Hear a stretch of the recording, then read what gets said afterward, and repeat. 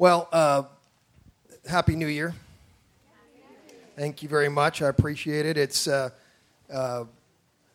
we don't live in a fear and power culture, but if we did live in a fear and power culture, like, for example, Africa is a fear and power culture, and oftentimes in fear and power cultures, there is a lot of fear towards the end of the year and beginning of the year because there is a lot of superstition that death happens towards the end of years and life happens at the beginning of a new year. And so as prevalent as that is in fear and power cultures, oddly enough, isn't there some weird sense in which we kind of buy into that? You know, we don't make resolutions for change in our lives in October, right? We say things like, I'll eat whatever I want from Thanksgiving to the end of the year, and then I'll start, my diet in January. We have this idea of a new year is a time for new things, and I am guilty of thinking that way as well. And so I want to offer a word that is for this year. I oftentimes do this when I, preach the first Sunday of the year. I think, Lord, what are you saying, for the year? And so I feel like I have a word, but it's a strange word to open a year with for a lot of reasons. And first off is it's probably a message that if I were more pragmatic, I would put this away and hold on to it until Easter Sunday and preach it on Easter Sunday. But what I've learned with the word of the Lord in your life is it's kind of like manna, that it doesn't keep well, that when he gives you a word, you speak it, you use it, and unless he tells you to hold on to it, you open your mouth, you don't close your mouth. And so I'm going to go ahead and go with it today because I think it is pertinent. It's not, I've been thinking a lot about 2020, and I know Brian and I have joked a lot about the whole idea of 2020 vision, and that every church and every ministry ought to have a 2020 vision because it's such a fun play on words. But I think every church and every ministry and every believer should have vision for their lives on a ongoing basis. Without vision, we are dying without it. Right? That's what the word says, and so. I'm going to get into something that, again, is kind of outside of the norm. It is what I would call the most futile, the most pointless instruction or word that's offered in Scripture. But it is still powerful if we're not careful. And so I'm going to get into it in just a second. I'll tell you some background story, then I'll pray, and then we'll get into it. So here's what happens. You guys know the story, but pretend you don't. Jesus has been crucified, and finally, the religious elite feel like they've gotten him off of their hands. He has been a nuisance to the status quo, and if you're in authority, particularly in first century biblical times, if you're in authority, meaning you are one of the religious elite, you are not anxious or apt to want to give that up. And so Jesus has been an absolute constant. You might argue that he's been a thorn in the side of the religious elite from the age of 12 when he begins to confound the teachers of the law with his wisdom and grow in that wisdom to the point of his public ministry where he just tears down the walls of normal religious life. In first century Israel.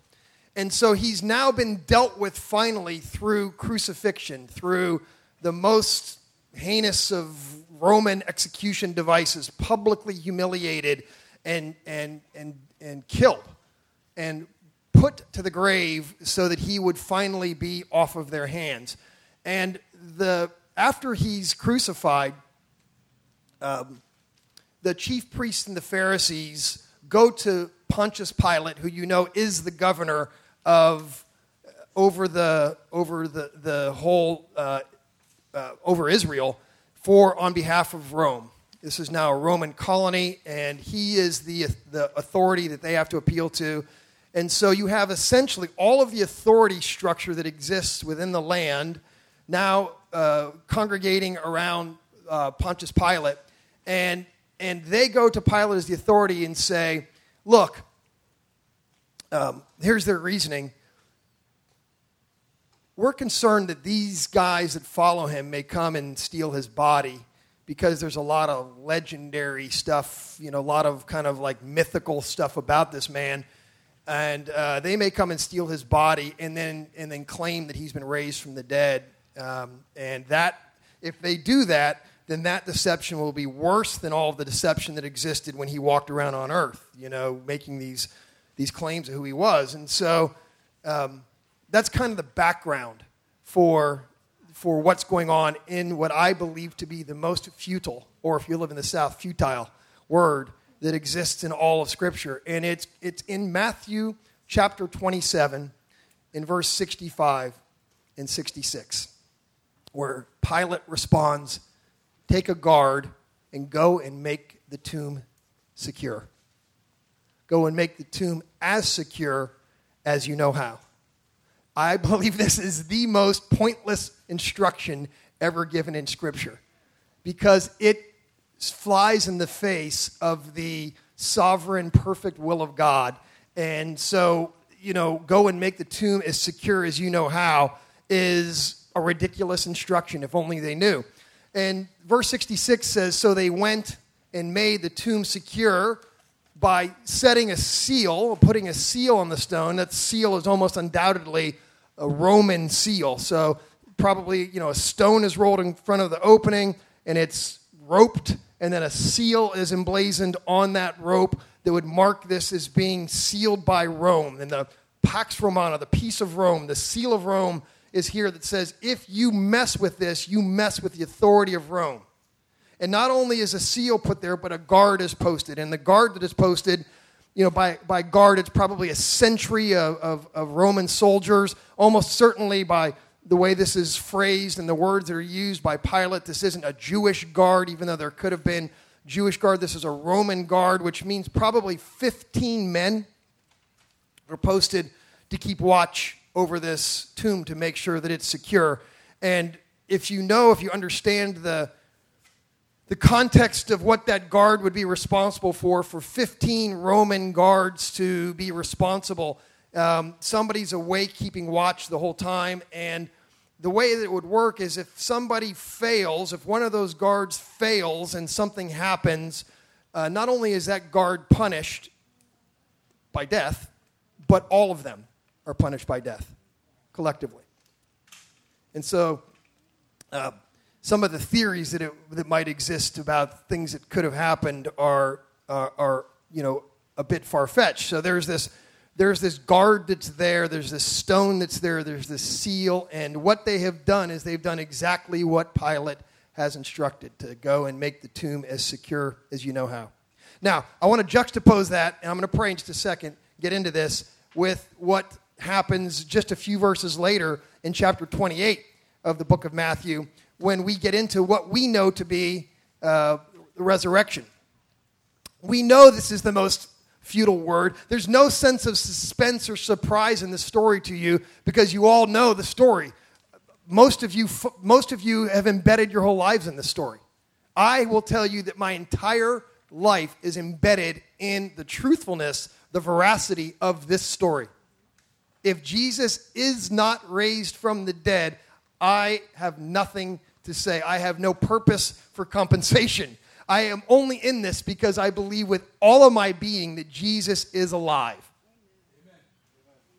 If you don't believe that, if you can believe a whole lot of other things, if you don't believe that, you are not what we would call a disciple or a follower of Jesus. You could have followed him prior to his death had you existed at that time, and chosen not to after his resurrection. And maybe you could have laid some claim to say, hey, at one time I followed him. But if you do not have your faith embedded in the truth of the resurrection, then you are not a believer. And so everything that I have and everything I believe has to come through the lens of the truthfulness of this account. Paul says in 1 Corinthians 15, in the longest chapter that he writes, that if the resurrection isn't real, then all of our preaching is futile. So the point is, either Pilate's instruction is futile or my preaching is futile. You have to make a decision on this. And this is why I think it's such an imperative word for our day. And so this is what, I'm not sure if you guys have it, but I'm just going to look at verses 6 and 7 of chapter 28. This is what the angels say to women who show up. Who are the women that show up? Anybody know? Mary and the other Mary. How would you like to be known as the other Mary? I mean, in a way, it sounds so dismissive, right? You're not even important enough to be identified by something else. It's like Jeff and the other Jeff or something like that. I mean, it's just so, but how would you like to be identified as one of the two people to whom, the resurrection is first revealed? And so the angel says to them, you have to juxtapose this against the fear and the doubt that exists in Pilate's headquarters, go and make the tomb as secure as you can, with this angel who says to these two women, come and see.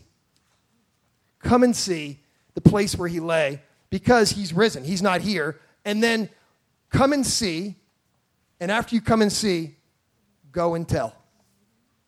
This I believe is the admonition that still exists in 2020, in the first Sunday of January for us today. This is the invitation of the Lord. Come and see and go and tell. And so I want to pray and get into this. And so, Father, we ask in Jesus' name that you would open up, that you would expand on this word for us, that you would give us a sense of almost like the weighing of things on scales. Lord, that there would be a divine estimation. One or the other has to be true, Lord. And I believe with all my heart, the most futile words ever spoken were to go and make your tomb secure. And so we ask, Lord, that you would speak this word into our hearts, that you would find a place of receptivity, of fertility, that there would be soil that's been fertilized and prepared and ready for a seed, a divine seed to be planted in that place, that we would take this first opportunity as we worship together in this new year, and that we would have seed implanted within our hearts that would go deep and that would take root and that would grow and bear fruit. Lord, as I always pray, if you're going to move and meddle in hearts, start with mine. Come, Jesus. We pray in your name. Amen. So, the last recorded words of Pontius Pilate in the Bible are the most haunting. Go make the tomb as secure as you know how. I guess the thing that hits me even right away is, how do you make a tomb secure? Maybe what we see here, a seal, a rope, a guard, or whatever. Or maybe a better thing to ask is, why would you have to?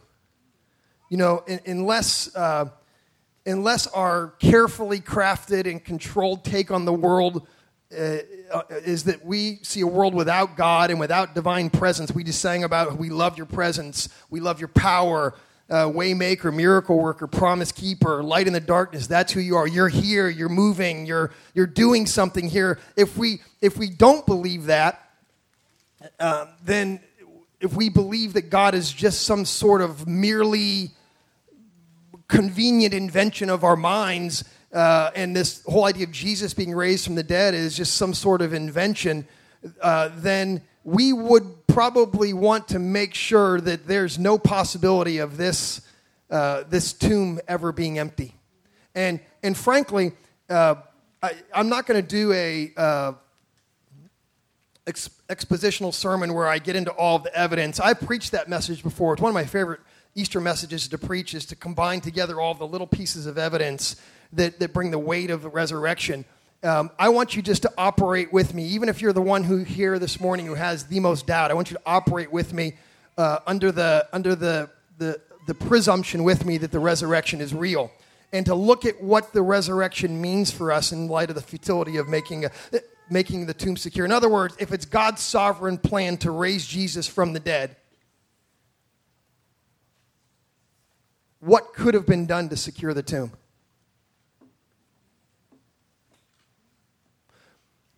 Jesus is an interesting guy when it comes to to death. His history has already been, I wonder how much of this Pontius Pilate and the religious elite knew. But if you go back and look at Jesus' encounter with death, so I've said this often as a preacher, he wrecked every funeral that he attended. We don't know. Clearly people were dying every day in Israel during the life and the ministry of Jesus. It wasn't as though every single person, nobody died during Jesus' ministry. But when we see in Scripture Jesus encountered death, we see something interesting happen. For example, Luke chapter 7, Jesus encounters a woman who's a widow in a town called Nain, and he's walking into the town just at the moment that a funeral procession's coming out of town, and right at the city gates. And the city gates are really prominent. It's a place where you take dead people outside the city, outside the camp, and Jesus is coming into the city. And so you have this procession of life, Jesus and his followers coming into Nain, and you have this procession of death coming out of Nain to go in to bury this boy, the only son of a widow. And Jesus encounters this funeral procession, and the Bible says when Jesus looked upon her, the widow, who's now no husband to provide for her, no son to provide for her, he realizes the fact that she's more dead than the kid. And he looks upon her, it says he had compassion, and he goes and does something. Now, I've always thought of this message in terms of the way I think about this. I don't know how you enter into Scripture. When I do, I kind of get there and I kind of put myself on the scene. And I think, what would it have looked like? What would it have been like? And weirdly, one of the things I thought about in this particular passage is, what would some other leader of some other world religion have done? What does Buddha say in the midst of this? He's what goes around comes around. Round and round she goes. Where she stops, nobody knows. Maybe the boy will come back as a leaf or a pencil or a tiger or something, and have an opportunity to do something else with his life. What would Muhammad have said in the light of this? Muhammad would have said something like, this is the will of Allah. So be it. Jesus enters into this scenario and looks at the woman with compassion and walks up to the boy, to the funeral pyre, the procession carrying. He walks up and he touches a dead body, which is unheard of, and he says, "Boy, get up and go back to your mama." And the boy gets up out of the coffin, and jumps down onto the ground and goes back to his mother, and revival is sparked. This is the way Jesus encounters funerals. Next chapter, he's called to go and visit the daughter of Jairus, who's sick, and he gets distracted. He gets held up on the way. There's a traffic jam, and the traffic jam is really over him. He's the cause of the traffic jam, and a woman who's sick, touches him, and this stalls him getting there, and she's healed, and then by the time he's done with this, he gets the word that it's too late, that the Jairus' daughter has died, and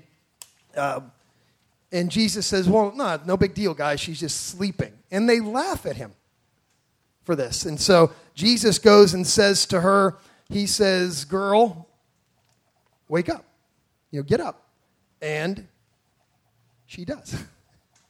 Switch out of Luke's Gospels into John chapter 11. Jesus goes, after 4 days of death, he goes to visit the tomb of Lazarus, who he loves deeply. And Jesus, who knows, how many of you believe Jesus knows what he is going to do when he gets there? How many of you believe he just makes it up as he's going?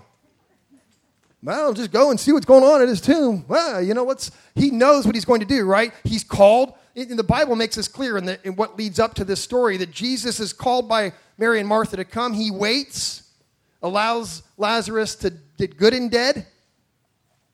I call it stinky dead. 4 days in the tomb, dead.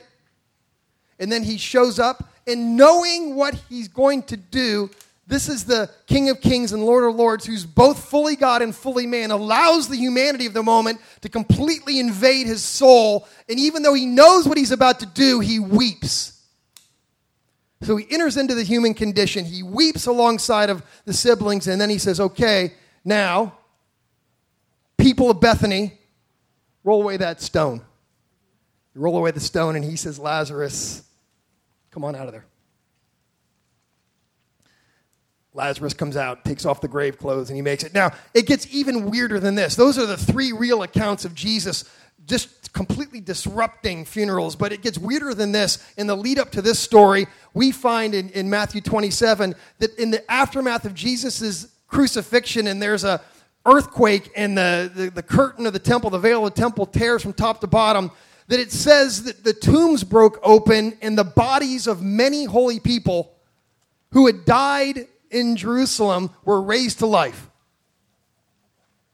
Do you remember that this is in the Bible?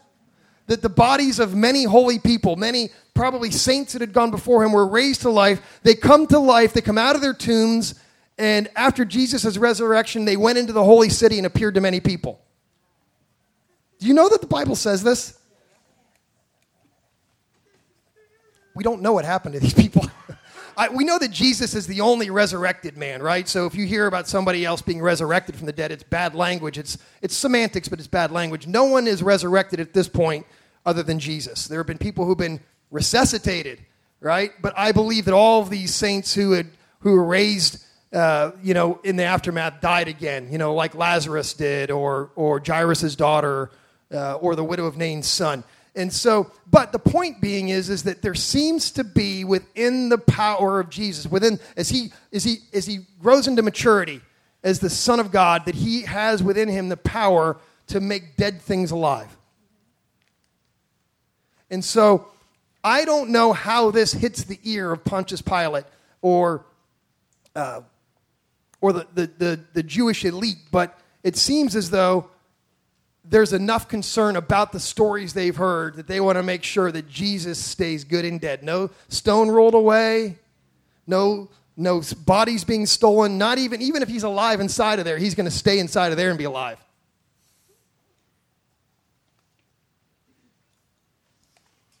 The problem with this, the futility of this is that Jesus is who he says he is. He is God with us. He is both nearby, involved in our daily lives, and beyond us, reigning at the right hand of the Father in heaven. But Pilate sticks by his words and puts his own spin on the world and misses the grace and the truth of the resurrection. And the women, in comparison, instead receive an invitation from an angel to come and see, and their fear is filled with joy, and they run and they tell the grave is empty, God's out and about on the loose and in your life and in all creation.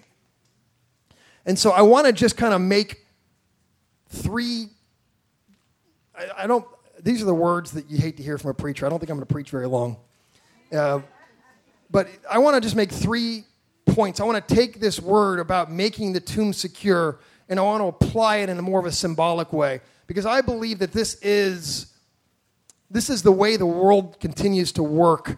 I believe that the voice that says make the tomb secure is a word that's spoken over your life individually and over the life of the church, or even over the church worldwide, that there is this idea of making the tomb secure, that we would not be able to live into the destiny of who God's called us to be. And I believe there are 3 essential sources or voices that speak that. It's not the voice of Pilate anymore. It's the spirit of the age, that just make the tomb secure. I'll unpack that in just a second. I believe it's the devil. This is the word of the devil, to essentially to convince us that there is no power of resurrection, that everything that we can't ever get in life, we have to get here and now. Kind of combines that with the spirit of the age. And then I think there is the voice of self. The voice of self. And I'll tell you why I think this one's important right at the get-go. I think the voice of self is an important word or voice to acknowledge, because I think it's our own voice saying to ourselves, make the tomb secure. In other words, it's ridiculous, it's futile to think that we can keep Jesus in the tomb. But it's possible for us to make the tomb secure that keeps us apart from him. We can put the stone in front of the door to our own hearts in a way where we can secure it. That Jesus is alive and well and moving amongst us, waymaker, miracle worker, promise keeper, but we don't let him in our lives. And I believe we can make the tomb secure in our own self-doubt or in our own denial or even in our own security or even in our desire just to keep Jesus at a distance, because frankly, he doesn't make a very good house guest. My life is better because Jesus is Lord of my life, but my life is not easier My life would be easier if I lived as though the only thing that mattered is the here and the now.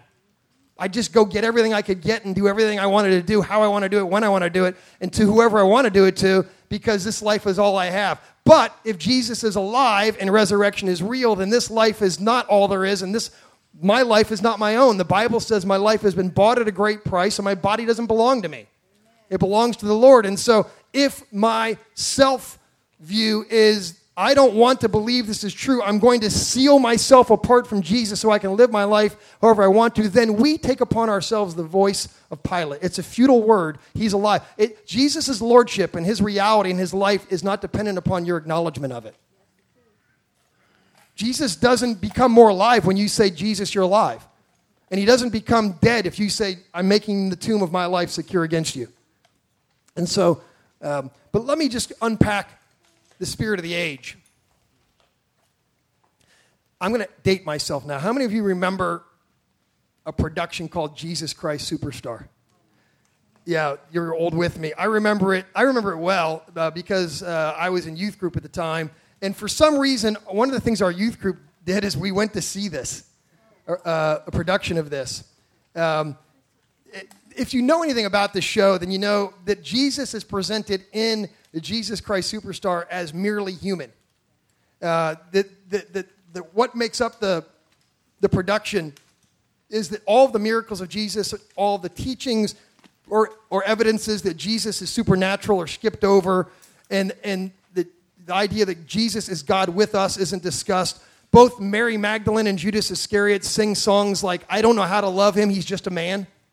And the whole production stops in John 19, 2 chapters short of resurrection. It stops with his burial, and there's no word of resurrection that's in it. The music stops just at the point where the joy begins to enter in.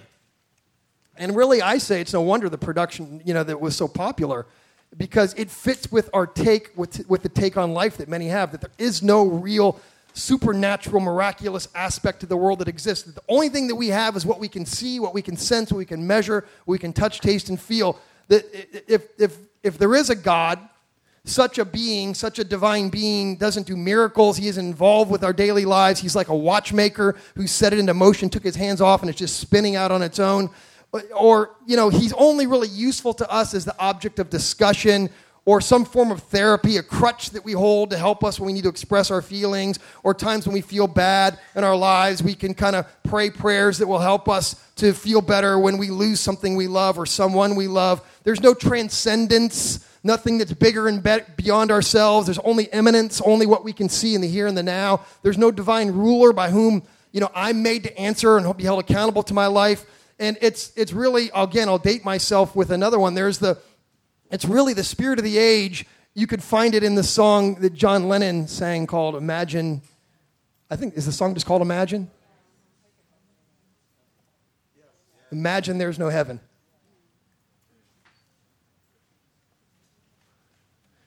And the spirit of the age would basically be personified in a song like that basically came to prominence around that time, that essentially said that secular humanism would eventually take over the world. That God is dead, Christianity was falling by the wayside, and that secular humanism would be the way of the world. And I can tell you that as a pastor in America, it oftentimes feels like that was real prophecy. But I'll tell you this, it's not real when you look at global Christianity.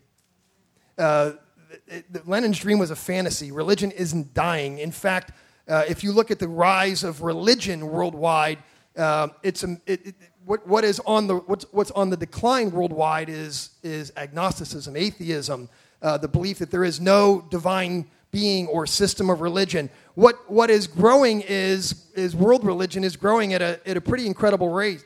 By 2060, I believe, Christianity is still expected to be, this is based upon missiologists and sociologists, Christianity is expected to still be the largest world religion, but not by much. It's supposed to grow from 30 to 32%, and Islam is supposed to grow to like 30.5 or 31%.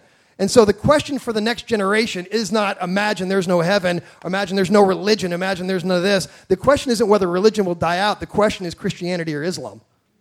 That's really the question for the next generation.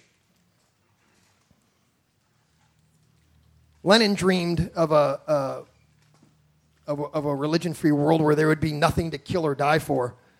And he was staring into this dark night of segregation. And I found this week a quote from Martin Luther King Jr.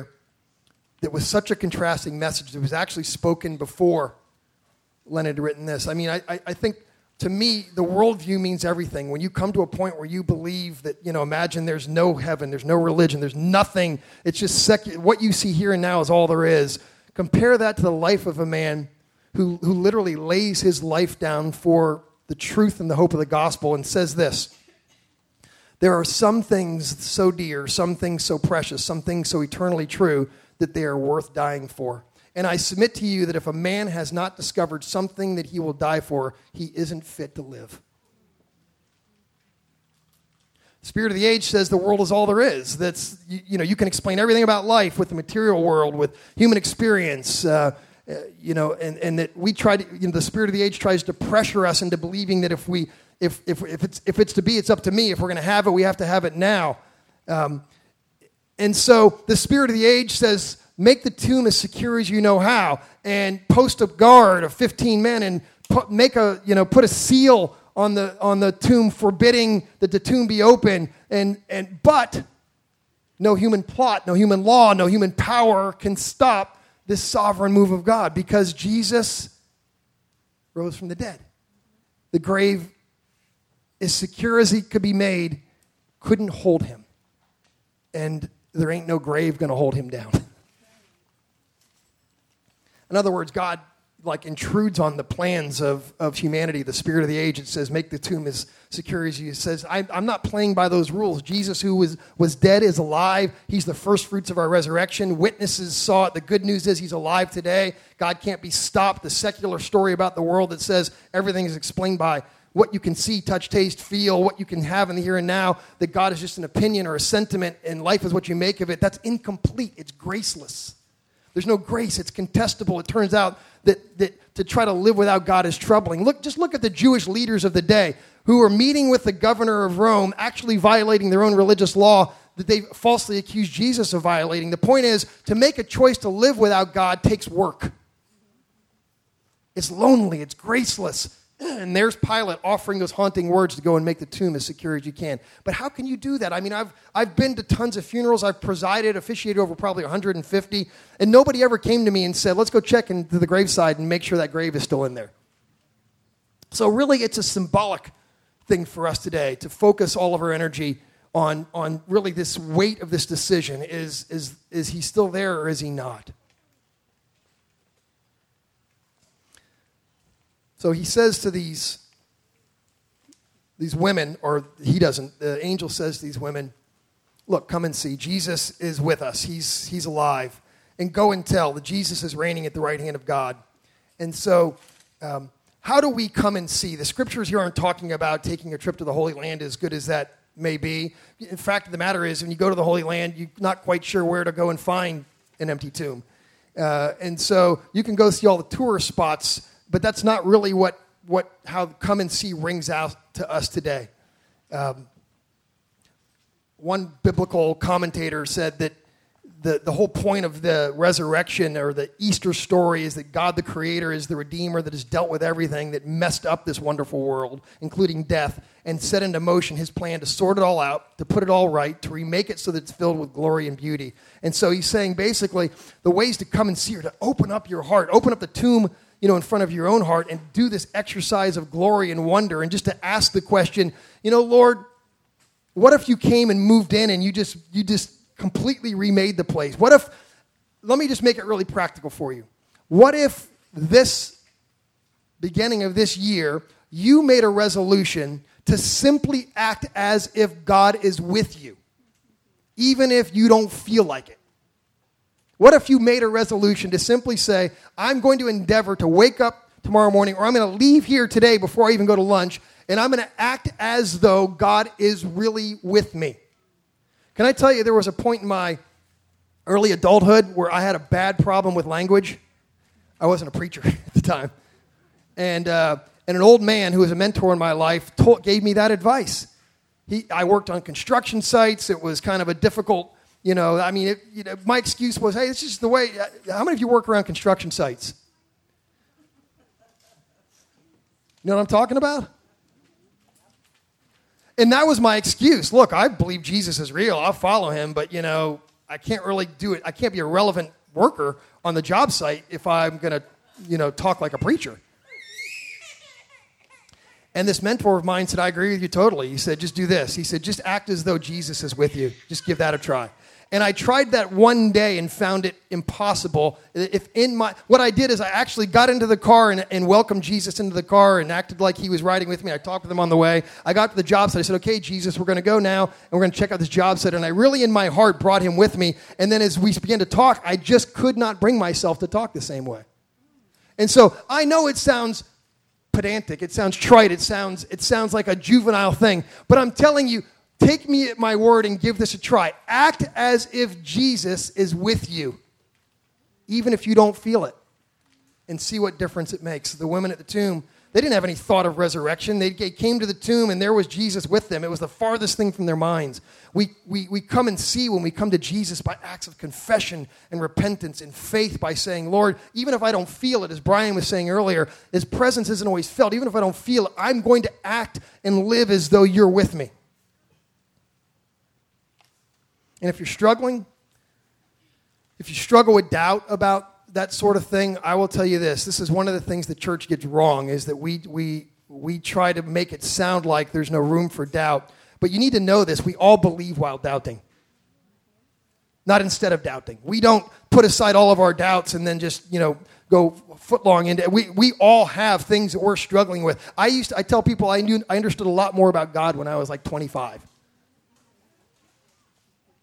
The older I get, the more I go, well, maybe he's more than that or bigger than that or less than that or different than that or whatever. And so ask your questions. And if someone isn't able to answer your questions, ask someone else. Ask someone who is mature, who walks in authority. But don't ask cynically, like you have no hope, or at least admit your cynicism. And ask in a way that challenges not just the person you're asking, but challenges yourself. Like, what if Jesus is real? Are you open to being changed? Not fitting God into the assumptions that you have, because your assumptions, this is news for some of you. Let me just tell you, your assumptions are always too small. The assumptions you have about God and his activity in the world today are always too small. So you might look at some charismatic preacher who's touching people when they're falling out, and your assumption is that guy's a fake. That's your assumption, right? Or you might assume, some word you hear about somebody, doing something far off, like a regenerative miracle. Right? And they prayed over this guy who had no eye in his eye socket, and his eye was not just, a new eye was generated, and he could see out of that new eye. You go, man, that kind of stuff is too far-fetched to be real. Your assumptions are way too small. If you can believe in resurrection, that God can raise someone from the dead to be fully alive and forever alive, why would you assume that he can't do anything else that he wants to do? All right, I'm going to skip to the end because I didn't promise, but I suggested that this would be short. I'm just going to tell you without really getting into these. These are 7 things I wrote down, and 7 things makes you nervous, right? Because you go, that's like 10 minutes apiece at 70 minutes. No, it's not like that. I'm just going to read to you. Brian, you can actually even start to come on up here. I'm just going to tell you 7 things that I think are authenticated by an empty tomb.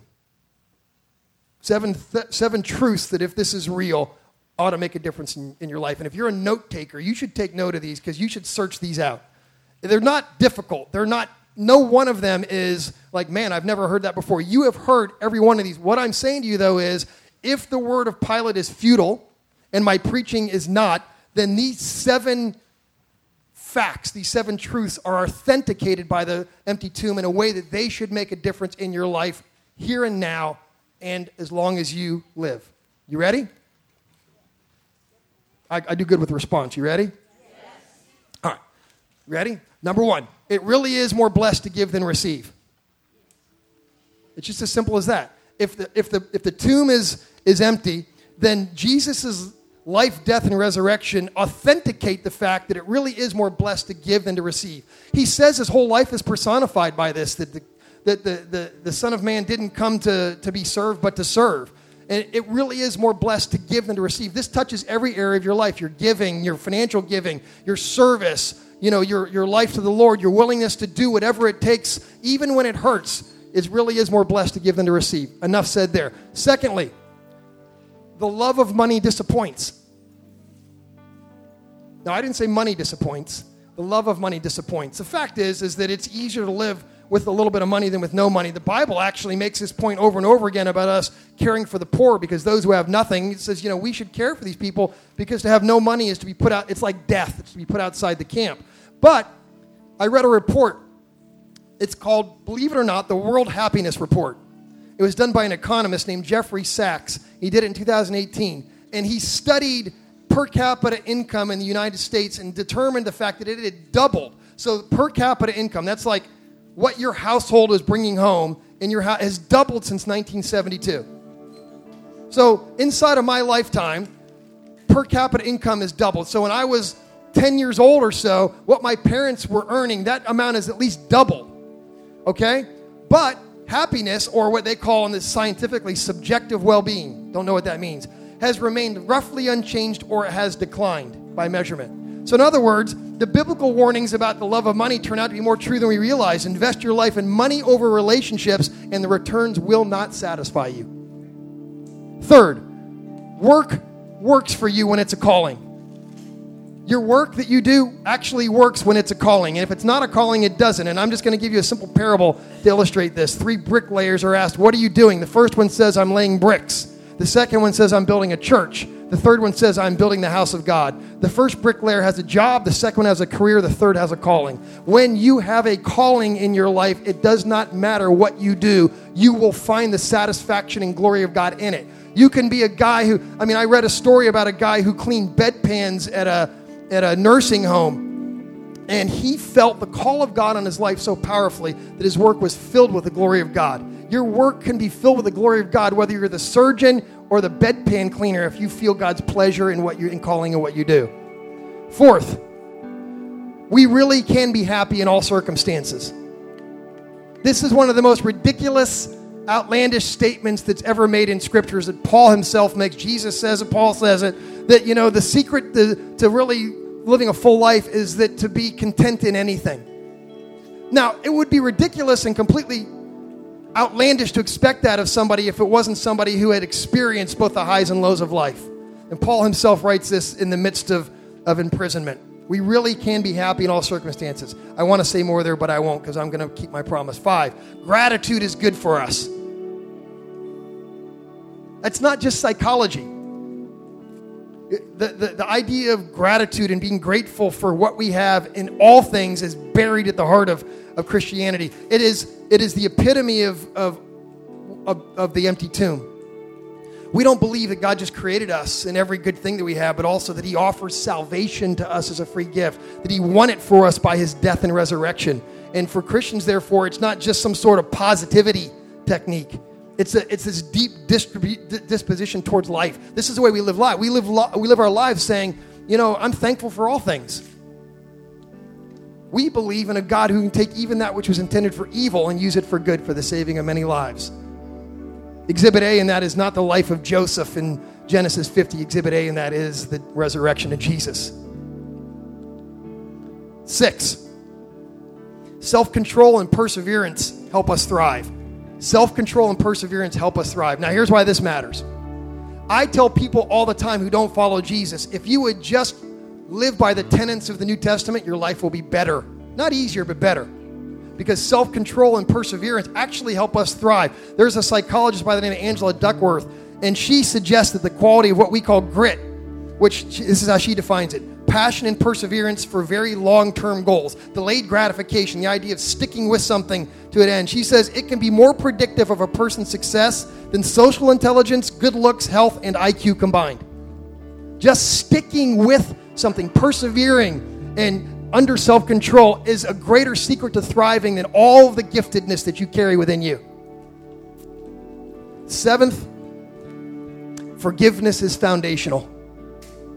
If you live in unforgiveness toward yourself, toward someone else, or toward the Lord, you are an unhappy person. I can guarantee it. Unforgiveness will poison your joy receptors. You will have no joy when you live in unforgiveness. When you have no unforgiveness and you live in offense towards somebody else, you will not feel the forgiveness of the Father. You won't feel that you're beloved. You will feel like, he died on a cross for me, but something more needs to happen. Because you live in unforgiveness toward others, you will feel unforgiven. You will live unforgiven. Forgiveness is foundational. All of that together suggests we need something more than ourselves. And so I'm just going to ask you to stand.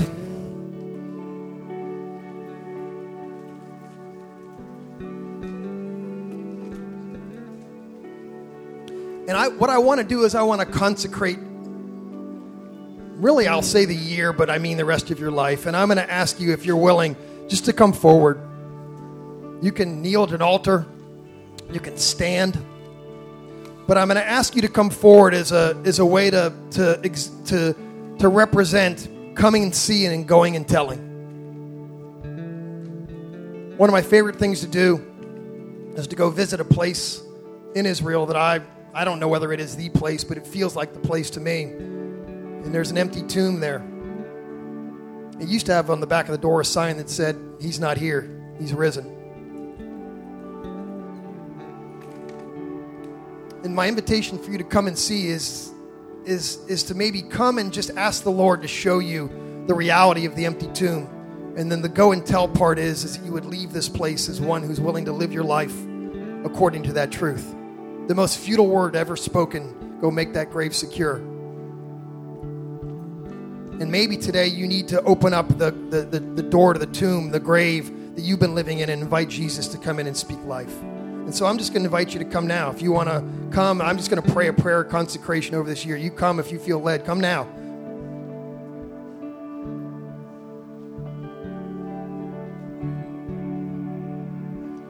Just come now. Would you go ahead and sing?